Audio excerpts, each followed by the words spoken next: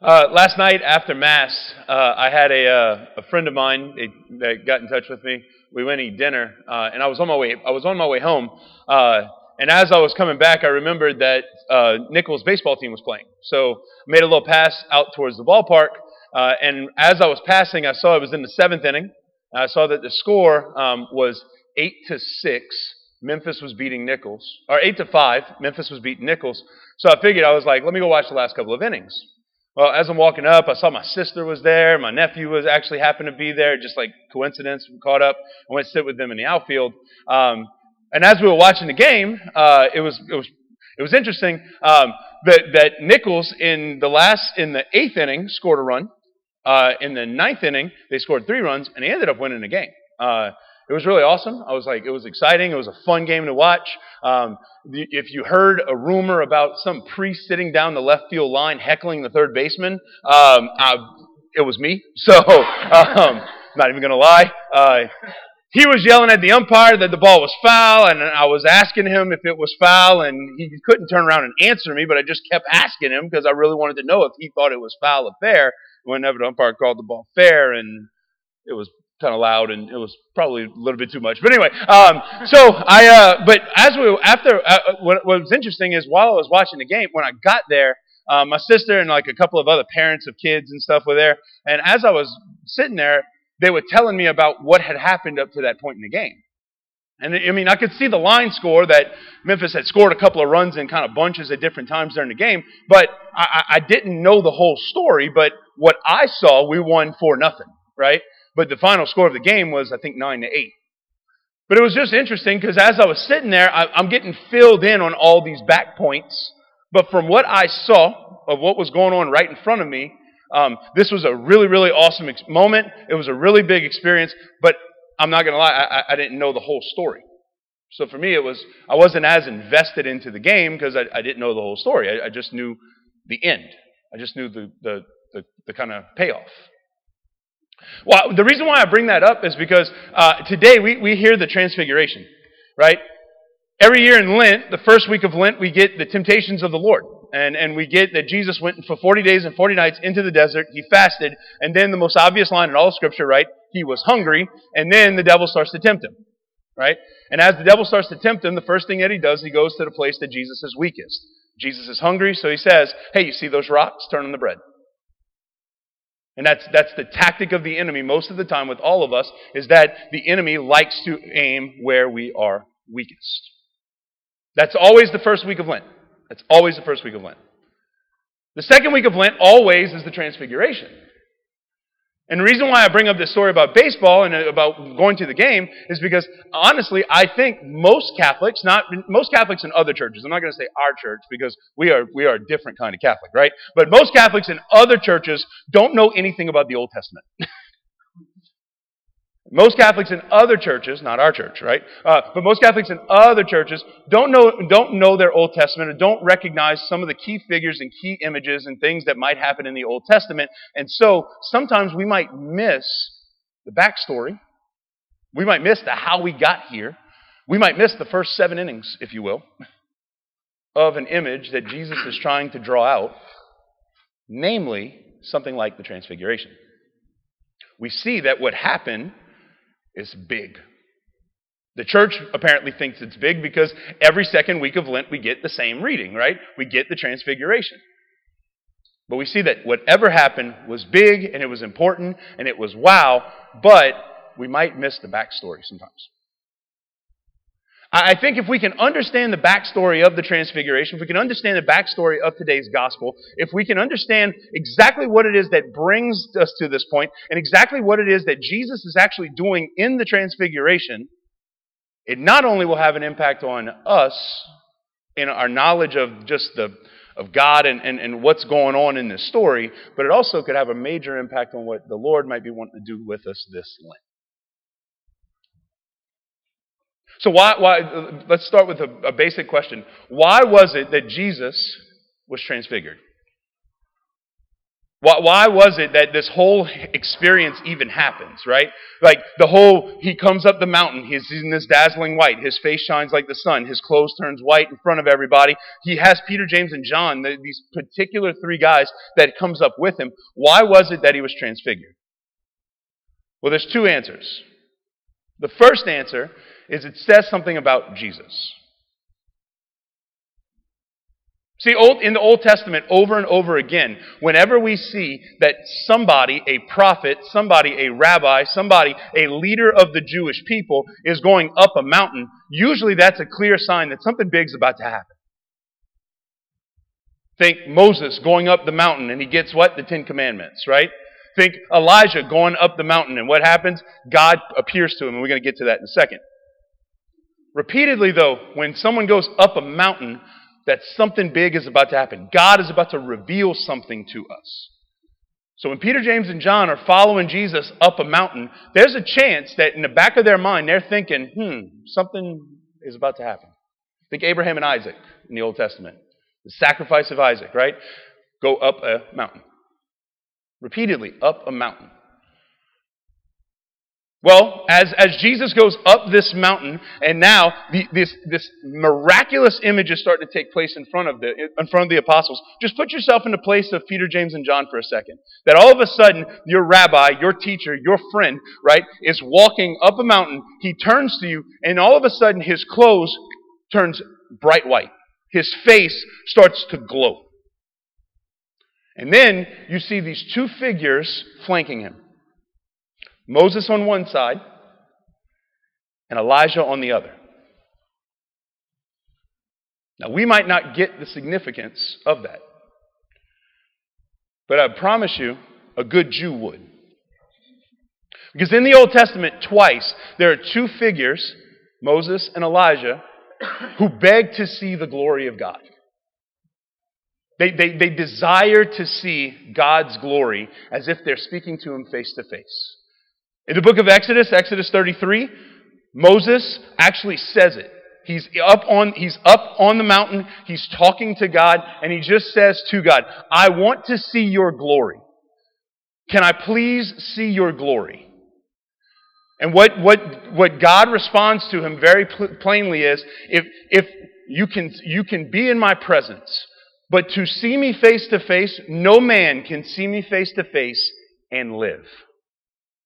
So God actually says, I'm gonna reveal myself to you. I'm gonna reveal my presence to you. But what I'm gonna ask you to do is hide your face, let me pass, and then you can look at my back, basically. You can't see my face, but I'm gonna let you see me.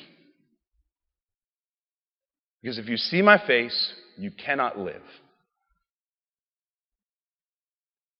That's Moses.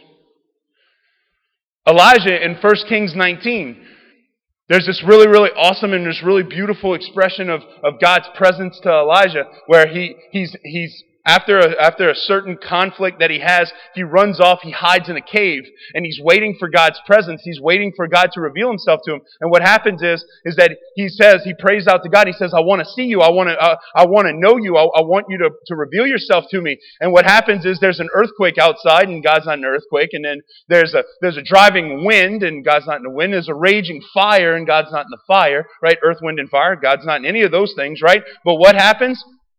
He's in the still, small, whispering voice.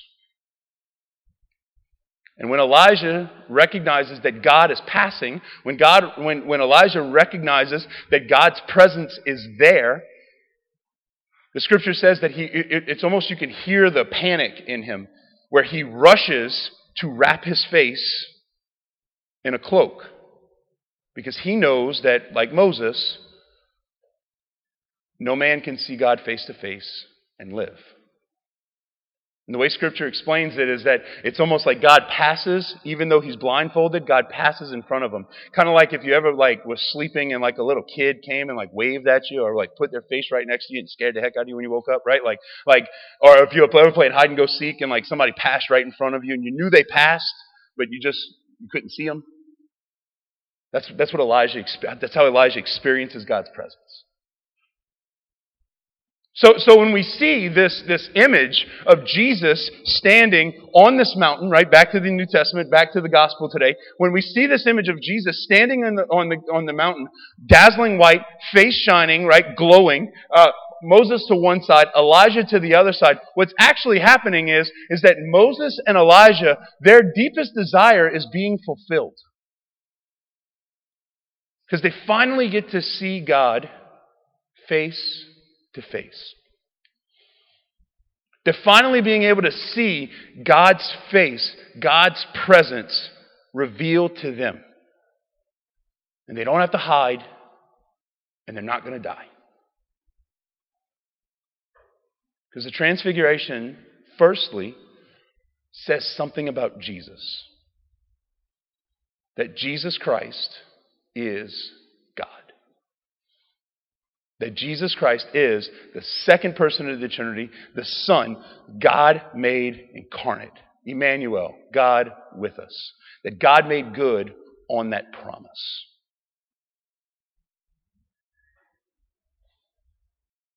So he speaks to the deepest desire of both the law and the prophets. And they're fulfilled on the mountain.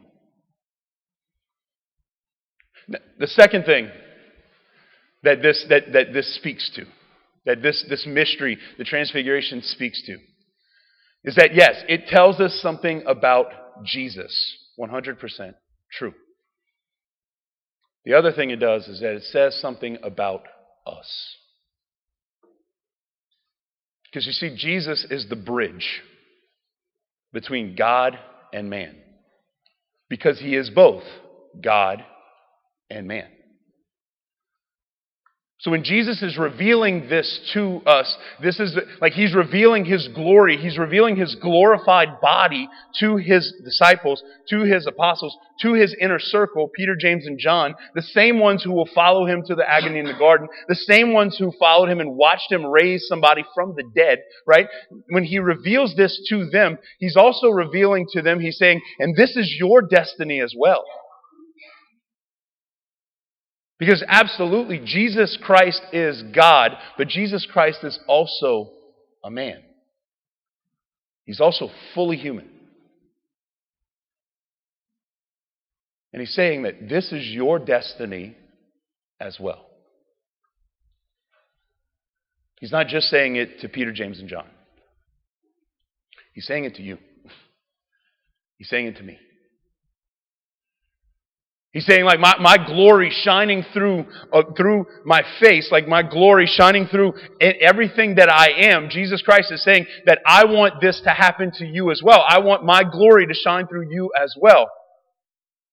Because on the day of our baptism, whether we realize it or not, when we were baptized, we received the indwelling of the Holy Spirit inside of us. So think about this for a second. Right now, if you are baptized, you have Jesus Christ, you have the Holy Spirit, God's presence itself, Himself, dwelling within you. The most important day of our life is our baptism. Because God's divine life is indwelling in you right now. And it just wants to be shown. It just wants to be revealed. The problem is our sin, our limitedness, our doubt, our fear, those things oftentimes snuff out the flame. They break down the glow. I remember years ago when I was a kid, my grandparents they lived in an old plantation style house, and I remember like on their mantle they used to have one of the old oil lamps.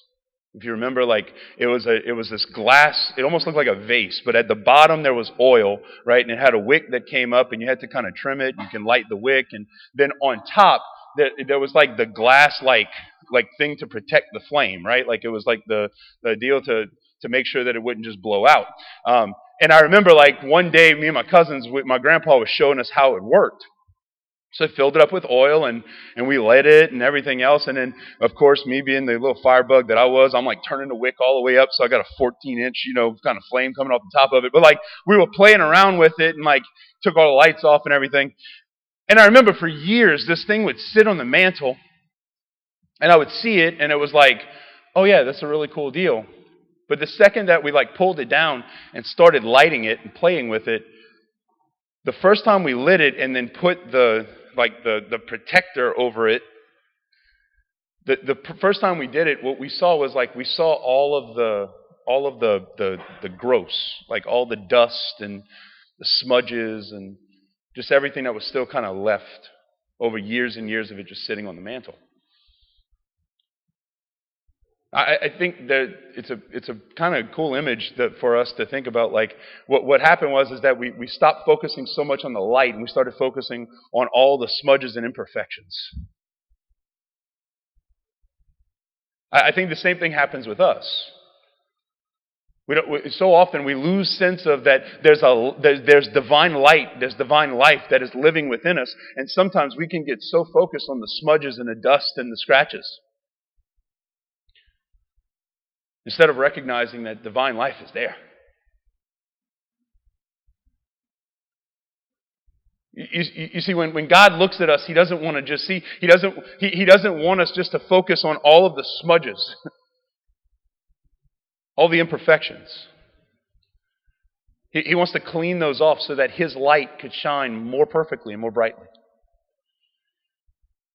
Similar image in the 1500s. There was a commissioning of a statue of David from the Old Testament. It was a commissioning of a statue of David, and this person it was in Europe, and the commissioner, right, asking for the statue of David to be sculpted. What they did was they provided this block of marble, and they said, like, different famous sculptors were coming up and saying, no, thank you, I'm not going to take the job, because they saw that the marble itself was just imperfect, like it wasn't a good piece of marble, it was low quality marble. It's kind of like a cook saying, I'm gonna just cook with secondary or bad, right, ingredients. I'm not going to put my name on that. No, thank you. So what was happening is many people were coming and saying, no, we're not going to do it because it's just a busted, messed up piece of marble. Big block. Until Michelangelo, this little not so well known sculptor, apprentice, said, I'll give it a shot. And he carved his masterpiece of David. And when he was asked about it, why did you take on this role? He said it wasn't about the quality of the marble. He said, I just had to strip away everything that wasn't David. In the same way, when God looks at us, we might think that we're a kind of an imperfect or broken or busted piece of marble. But in reality, all God wants to do is strip away the things that are not us, that are not Him. Just chip it away. The sin, the doubt, the weakness, the places that were broken, like all of those places, that's where God wants to just, let me just chip that away. Let me get rid of it. Because God doesn't want all the extra stuff. All He wants us to come down to being is just the saint. And when He sees us, He doesn't see just a busted block of marble. He sees the saint that He's calling us to be. I mean, you don't have to look any further than the three that were on the mountain with Jesus. Because when God calls Peter, He doesn't call the Simon the fisherman who can't fish. Notice that every time in the Scripture, He's always not catching fish. Just saying. So He doesn't just call Simon the fisherman. When He sees Simon the fisherman, that everybody else sees Simon the fisherman, when Jesus calls Simon the fisherman, He's seeing Peter the Pope. And He's saying, you follow me. We'll strip away everything that's not the Pope. We'll strip away everything that's not the saint. Because this is what I'm calling you to be. When God looks at us, He sees the same thing. Not what we define ourselves by. Not what somebody else might define us by. But when God looks at us, He sees, oh, no, I'm calling you. Not as you think you are or as someone else defines you, but I'm calling you the saint that I see. As we continue in this Lenten season, we can rest assured that Jesus is who he says he is. Because the mystery of the Transfiguration, like the Old Testament, is fulfilled in him. But we can also rest assured that God, because of Jesus is who he says he is, and because Jesus is also a man, that God also has a plan for us as well. And no despair, no hurt, no sin, no struggle, nothing is too big for him. All he wants to do is strip those things away that are not of him. Today when we come to this Mass, God wants to feed us. He wants to make that light that lives inside of us grow. He wants to bring the saint that lives inside of us out. He wants to strip away and clean off anything that might mess it up, so that his image can be stamped on us more strongly. That this Lent, that we could make him more visible and more well known in us. May today, as we come to this Mass, we allow the Lord to feed us. In particular, in the places that we might feel most sensitive, that we might feel most hurt or most broken. So that his grace can reign and his grace can have a real impact. I don't know about you, but I want to look like what Jesus wants me to look like. I want his grace to shine forth.